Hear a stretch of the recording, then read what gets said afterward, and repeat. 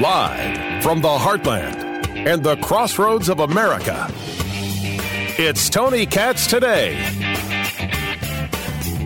The spin cycle from the Biden administration is flat out of control, but you can't walk it back. You cannot do what you cannot do. You can try and change the topic.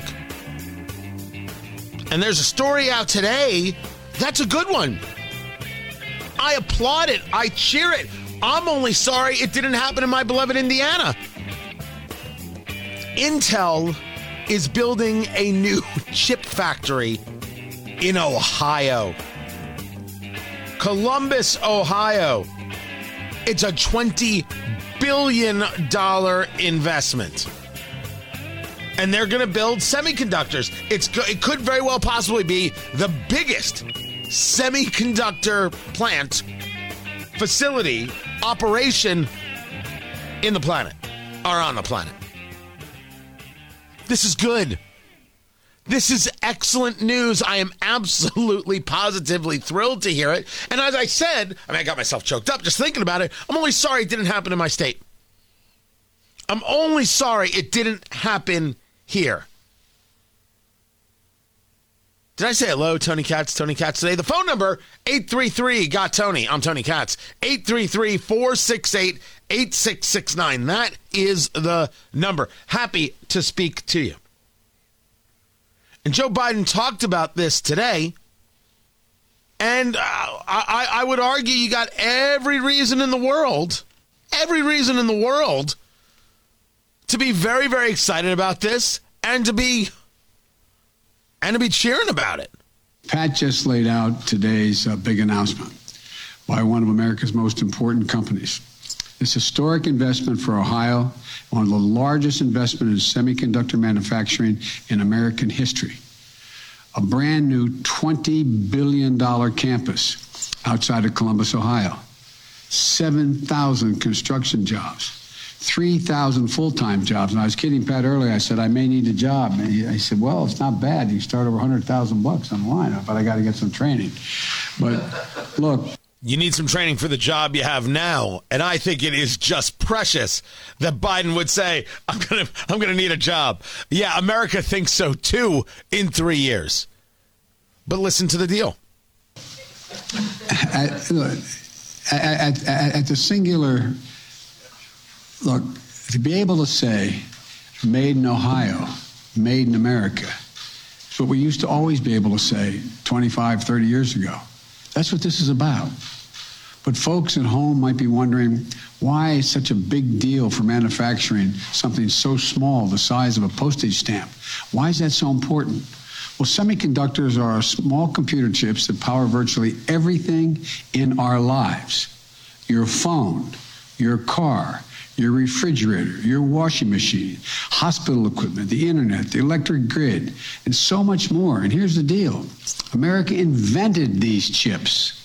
America invented these chips. And federal research and development led to the creation of these chips.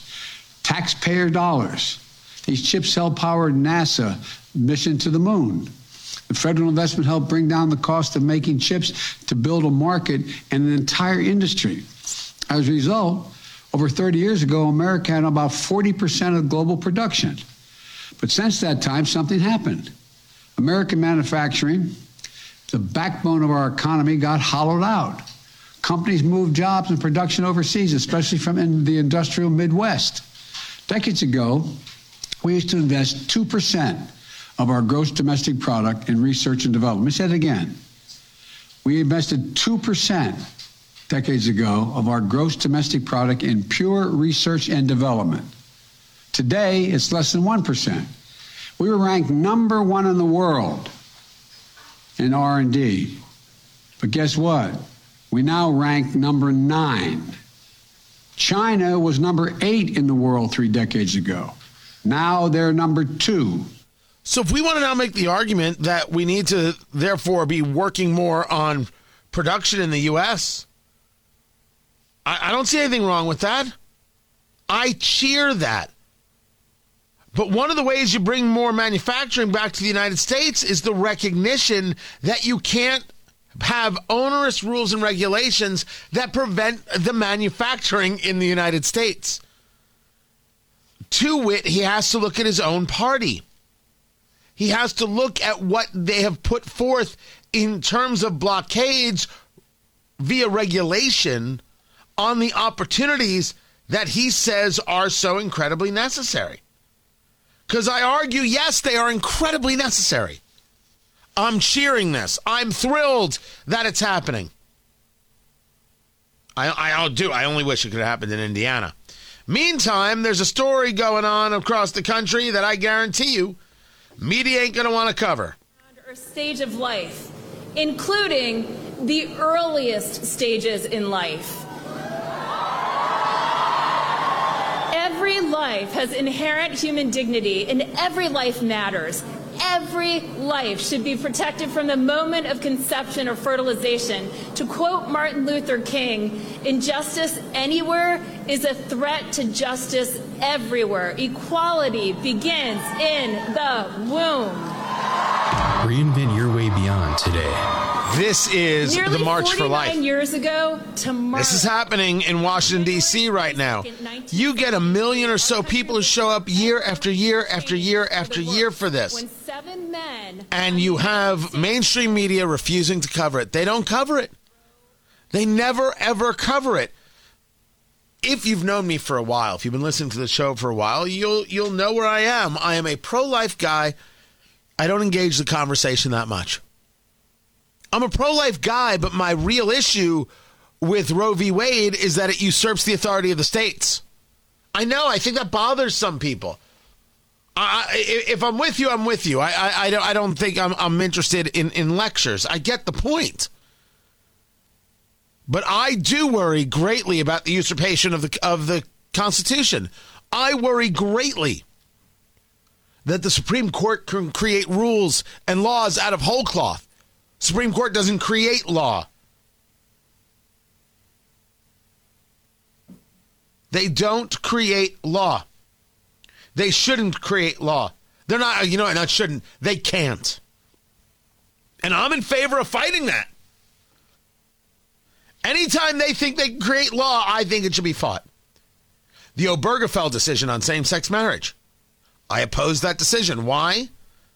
Because they created a law out of whole cloth.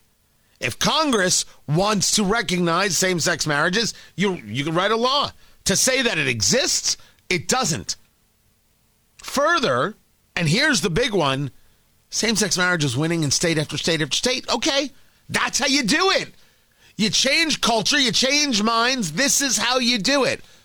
So the Obergefell decision falls into that area of it doesn't matter whether or not I think two men or two women can spend their lives together. I can. It's fine by me.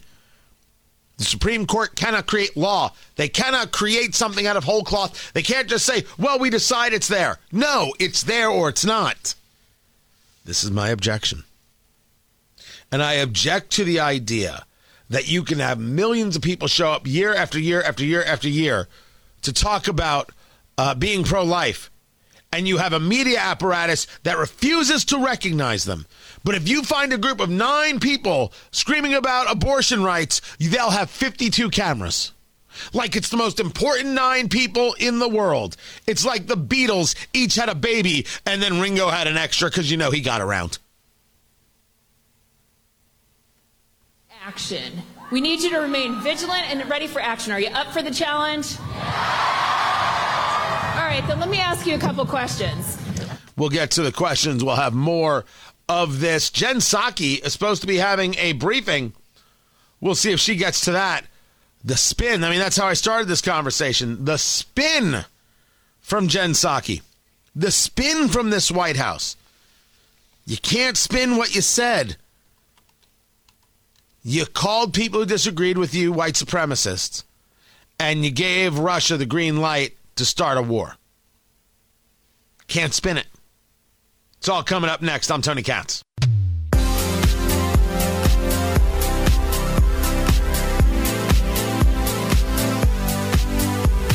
School boards have taken a position, and I shouldn't say it's all school boards, But school boards have taken a position that somehow it is the parent who is the problem when addressing the school board. How else could you possibly explain the Department of Justice referring to parents as domestic terrorists? It was the National School Board Association that made that recommendation, engaged that letter that was actually solicited from them by the Secretary of Education, Cardona. Tony Katz. Tony Katz today. It is so good to be with you. But I wanted to share with you, this is a school in Northern Virginia. And it is a father who has come in front of a school board. See, I think it's a school board, yeah. And he wants to know how the rules work. How do you find out the rules of a school? And he is in 27 levels of pain, as you're going to hear, regarding something that happened with his high school age daughter. I want the public to know. That's why I come here, because I want the public to know.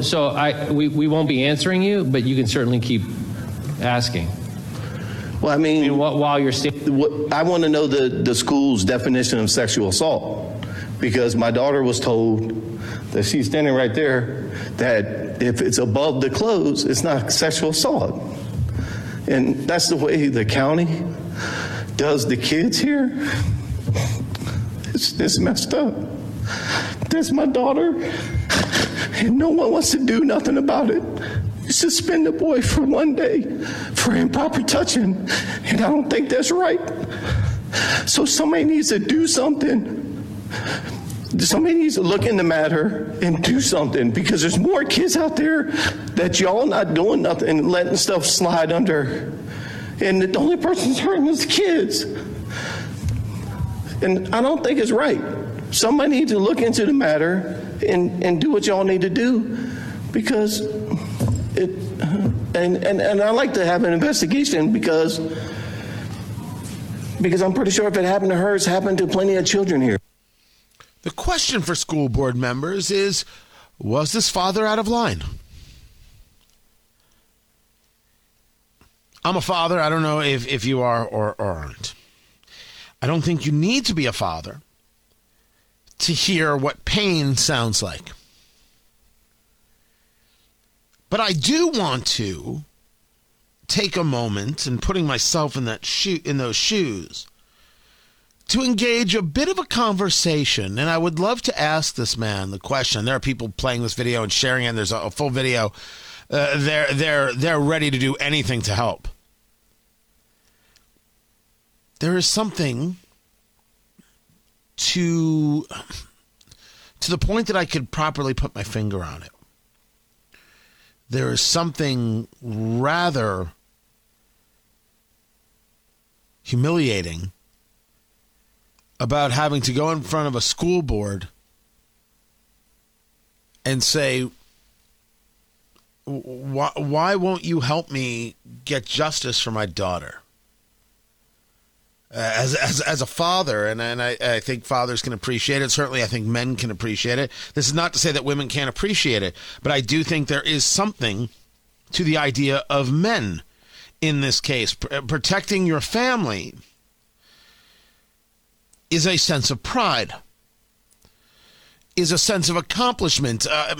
Maybe better said, it is a sense of duty. There is no question, none in my mind, that I feel a sense of duty to protect my family, to care for my family, to provide for my family. There is no question that this is true. And there is no question that I am a man who believes in the rule of law. And there is no question that I am somebody who could see my way clear to great vengeance on the personal levels, which is something that always seems to shock people. I have never said that I shouldn't be punished if I engage in vengeance. I know myself. And if my daughter is sexually assaulted and I know who did it, I don't know if I have the strength not to respond.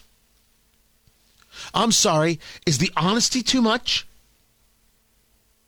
Is the recognition of my own self too much? Note, I am not claiming a perfection. I am exposing to you and sharing with you what could be described as a flaw. But I know it about myself. I always have. That I think you got to follow the rules. I think the laws matter. I think the rule of law matters. And the rule of law has to remain. But I should not be in charge of the justice system when I am discussing a family member of mine who has been abused. I think a lot of people understand that. The question for the school board is it okay for this man to bring this to you? Or is this, like reading a book in the school library, just too offensive and pornographic? If a school board member is a problem with this father begging for help, the school board member needs to quit. You're not worth a good holy damn. You're too weak. You're too fragile. You don't know how to do the job. You got to go. I don't care if you like me. I don't care if we're friends. Don't you get it? We're through the looking glass and you are the problem. Because you think a guy like this shouldn't come to you. And that, of course, is if you don't think they should come to you. But you telling me that a father had to go to a school board meeting to find out what the rules are because couldn't get any other help anyway? In any other way? That seems very odd indeed. Jen Psaki, White House press secretary, she's speaking right now. To reduce risk, to advance arms control, to build trust. We're coordinating with our allies and partners, and we anticipate that Secretary Blinken and Foreign Minister Lavrov will meet again to continue discussions. And the president obviously is regularly... Spin away, Jen Psaki. Spin away all you wish. It ain't gonna help. The president said he isn't bothered by minor incursions. Does it matter what the Secretary of State, Antony Blinken, said? And I first want to begin by thanking Switzerland for hosting us, for its traditional hospitality, which is very much appreciated. I came to Geneva following up on last week's discussions at the U.S.-Russia Strategic Stability Dialogue, the NATO-Russia Council, and the OSCE on the crisis in Ukraine and broader European security issues. Our objective was to determine whether Russia is prepared to take the diplomatic path and other necessary steps to de-escalate the situation in Ukraine and ultimately to resolve our differences through diplomacy and through dialogue. The discussion today with Minister Lavrov was frank and substantive. And won't change a damn thing. Russia has amassed itself on the Ukrainian border. They have put troops in Belarus, which borders Ukraine from the north. They can absolutely march to Kiev and take the eastern part of the nation. And the President of the United States said, if it's a minor incursion, can't deny reality. Jen Psaki's going to answer questions. I'm going to do what I can to bring those to you. And the January 6th committee got hold of Trump's phone calls and emails. So what happens next? I've got that as well. It's Tony Katz Today.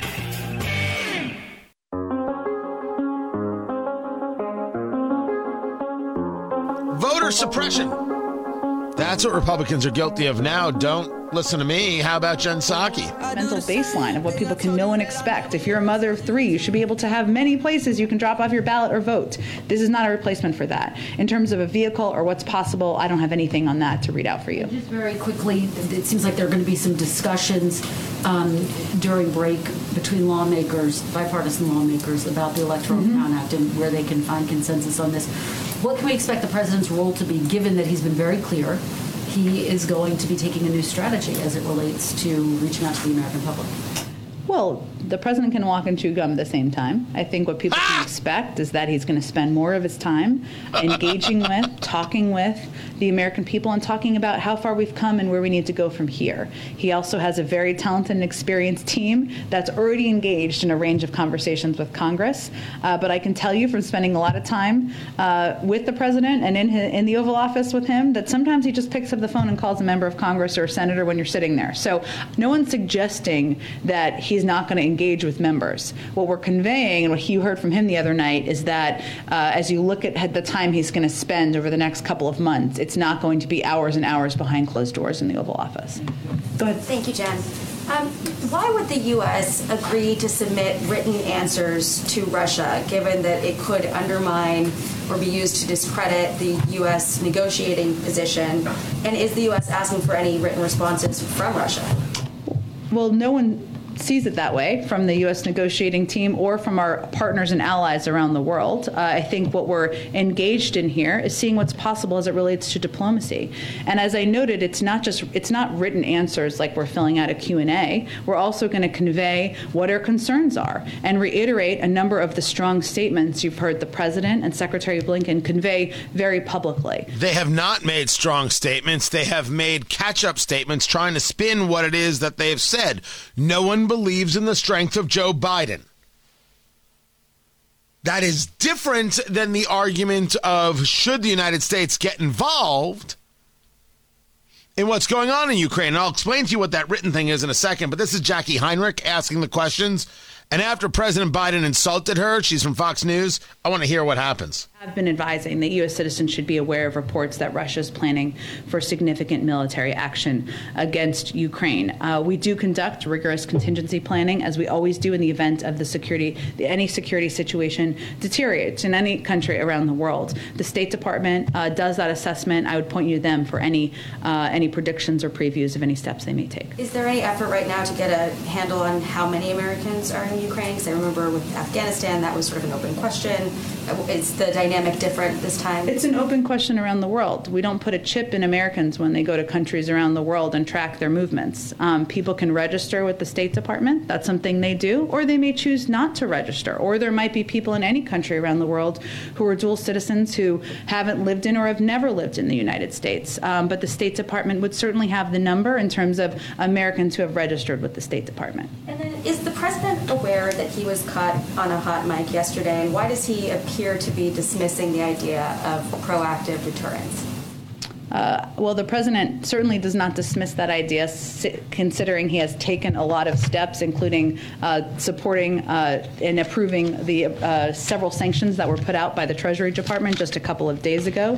I would note that the United States has delivered more security assistance to Ukraine in the last year than any point in history. In the last year alone, we committed $650 million in security assistance to Ukraine. In total, since 2014, we have committed $2.7 billion. These deliveries are ongoing, including today. There's more deliveries coming. In addition to traditional security assistance, such as the Ukraine Security Assistance Initiative, the president has authorized the Presidential Drawdown Authority to expedite lethal aid and meet Ukraine's emergency defense needs. We've also utilized third-party transfers authorized by the State Department, allowing U.S. allies and partners to provide U.S. origin equipment from their inventories for use by Ukraine. Specifically, the State Department has given the go-ahead for 3 NATO allies to rush anti-armor missiles and other U.S.-made weapons to Ukraine. And finally, in identifying additional equipment held in DoD inventories that can be delivered under the Excess Defense Articles Program, among other mechanisms, we recently notified Congress of our intent to deliver M17 helicopters. So I would say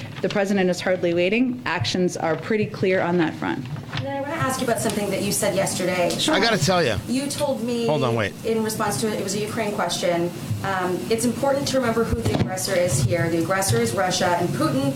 They are building up military troops. They are pushing out misinformation in Ukraine. So why does it seem like U.S. officials are so concerned about being seen as escalating things if Russia has created this whole crisis? Because I think we want the American public and also the global community to be clear-eyed about propaganda. No, I think that what you should be focused on is about Russia not invading Ukraine and letting your friends know that you actually have their back. That would be the proper thing. But that Jackie Heinrich thing, oh, that's awesome. Let me take you back to yesterday. I don't know where this was in the White House. Jackie Heinrich asks a question. And the question is, why, Mr. President, are you waiting on Putin to make the first move? Now, you can agree or disagree that it's a good question. Fine by me. Agree or disagree. We do that all the time. That's what we do, guys. We listen to things, we look at things, we're like, maybe. All right, cool. That's what we do. She asks this question. Dang you. Dang you. Sorry, I'm having some audio issues, and I'm not sure why it's happening. Why are you waiting on Ukraine, on Putin to make the first move? And Biden responds by laughing, and on a hot mic, he says, "What a stupid question." If Donald Trump had said of a reporter, "What a stupid question," it's an attack on the free press. It's an attack on America. This guy is a dictator. He's going to put you all back in chains. Oh, no, I'm sorry. That was Joe Biden talking about Mitt Romney. Can you imagine Mitt Romney's going to put you all back in chains? And then the other day, he's talking about what a nice guy Mitt Romney is Joe Biden. Good Lord. Put you all back in chains. What a despicable person. But here's Jackie Heinrich asking a question. And you can not answer the question, but he said, "What a stupid question." So Jackie Heinrich says the president was caught on a hot mic dismissing a question, but what about it? What I appreciate in that, and you heard it, I mean, it was in the most polite way possible. What I appreciate about it is that she made it about the question, not about her. The total opposite of Jim Acosta and a host of others. She had the president of the United States say, "What a stupid question," about her. And instead of making it all about her, instead of going on some full-on kind of attack, instead of getting destructive, putting herself on the cross, she focuses on the job of a reporter. I respect that. I appreciate that very, very much. And I've had the chance to, be on Fox. I've done weekend stuff with her. I think she's great. I like Griff too. I like Griff Jenkins, and they just launched the whole new Saturday night schedule. So now it's Kilmeade doing Fox and Friends, and then doing his radio show. Is now going to be doing an hour show on Saturday nights. And then Bongino is there. And Lawrence Jones. Lawrence Jones got himself an hour on Saturdays. That's where Jesse Waters learned his skill set to be able to be 5 days a week. So excellent spot for Lawrence Jones to be in. He's a good dude. Started young, started small. You guys may remember him from doing stuff with Dana Lash over at The Blaze when she was at The Blaze. And I certainly remember him from those days, and has built himself up and has done the work. It's great to see. It is great to see. What I have come to understand is there's no longer, and this is very, very true, because as a guy in it, I went through this. I had to put myself through all the steps. There is no understanding who gets a gig and who doesn't. And very rarely does it have to do with talent. Right? One of the things that I don't have is an eye for talent. I have an eye for people I like. I have an eye for things that I like. I have an eye for recognizing when I'm like, that was a really good question, or that was really ridiculous. But how do those in positions of power see their brand and everything? I have no idea. I have no idea how they see it. I don't have a single negative word to say about Lawrence Jones or Brian Kilmeade or Dan Bongino. Not a single thing. They've all been totally lovely to me, and I hope I've been lovely to them. Do I know for fact that I'm equal to the task in hosting a show? Of course I do. What does that matter? And so I have done a fair amount of things with all these networks. And I would tell you that before COVID, because I've been asked this question, because before COVID, I was doing Fox 3 days a week. And I was flying out. They were flying me out. I was flying out to do stuff with them in New Hampshire and other places. And then COVID hit, and then it was only doctors. And then, well, that was that. I've been through this before, though. People don't know my history.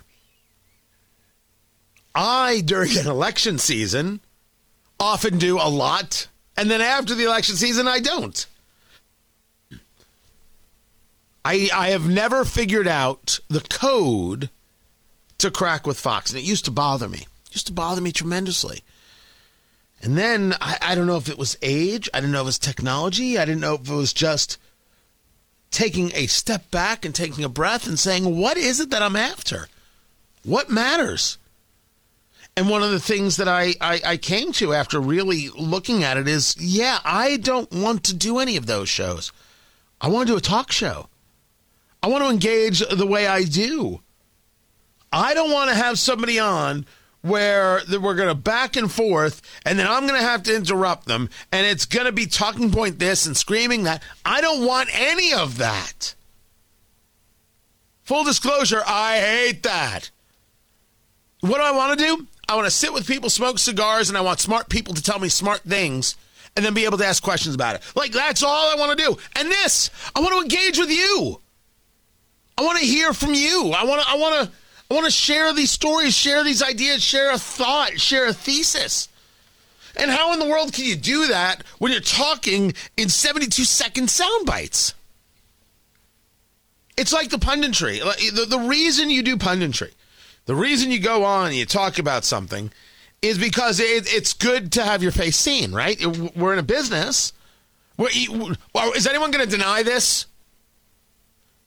Going on Fox, going on Newsmax, going on News Nation Now for the pundit, that's your version of a sex tape. How else do I possibly describe this thing?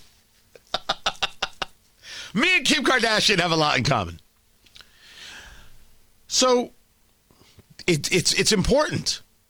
But there comes a moment where they put you on with somebody who's just so out of control. You're like, this is ridiculous. It's a 4-minute segment. I'm going to get to speak for 72 seconds, and I'm going to have somebody yelling over me? Nah. That isn't what I want to be. That's not... To just have one more hit and get on Fox one more time or get on TV one more time, I'm not even mad at Fox on that. I appreciate when I get to come on, because lately, when I do go on, I'm actually able to talk. And this is true of Newsmax, this is true of News Nation Now. It's been a pleasure to be able to give a full and complete thought to an idea. An absolute pleasure. And I do think that there is a place for me on TV. But I don't sweat it anymore. It used to drive me. And no, it doesn't drive me. If only because there's it isn't the thing I want to begin with. I don't want to do punditry. I don't want to do 72-second sound bites. No, thank you. No, thank you. I want to sit and talk and share and have a cigar and do live events and understand people. And if I can do all of that and support my family, I win. I win. Some guys want to run biomed companies. God bless them. I got no interest. I want to see good people succeed. I want to see people who put in the work get the result of their work. There's nothing worse than watching somebody who didn't earn it get it. But sometimes it happens. In this case, talking about that Saturday night lineup on Fox, I think they earned it. Kilmeade might be the only guy in America who does more than I do. Bongino, that guy works crazy hard. And Lawrence patiently built himself up. I love every bit of it. Every single bit of it. Now what I want to see is these kinds of things build up in Newsmax and in News Nation Now. The more, the merrier. For sure. I'm Tony Katz. want to break free. Nancy Pelosi clearly on the side of parents, because sometimes you have to be prepared to throw a punch for the children. Children. My whole mission in Congress is about the children, for the children. As you heard me say, you're in the arena, you have to be prepared to take a punch. You have to be prepared to throw a punch for the children. For the children.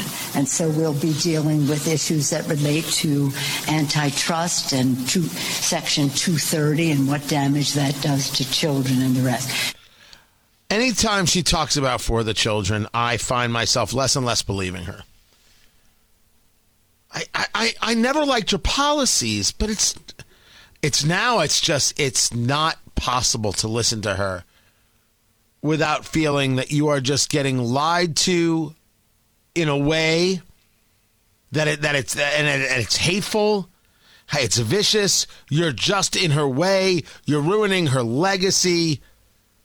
Does anyone really believe that Nancy Pelosi's in it for the children? I mean, I got to admit, on the surface, it's like that's a rough thing to say. You're not. Someone says they care about children. You're like, yeah, sure you do.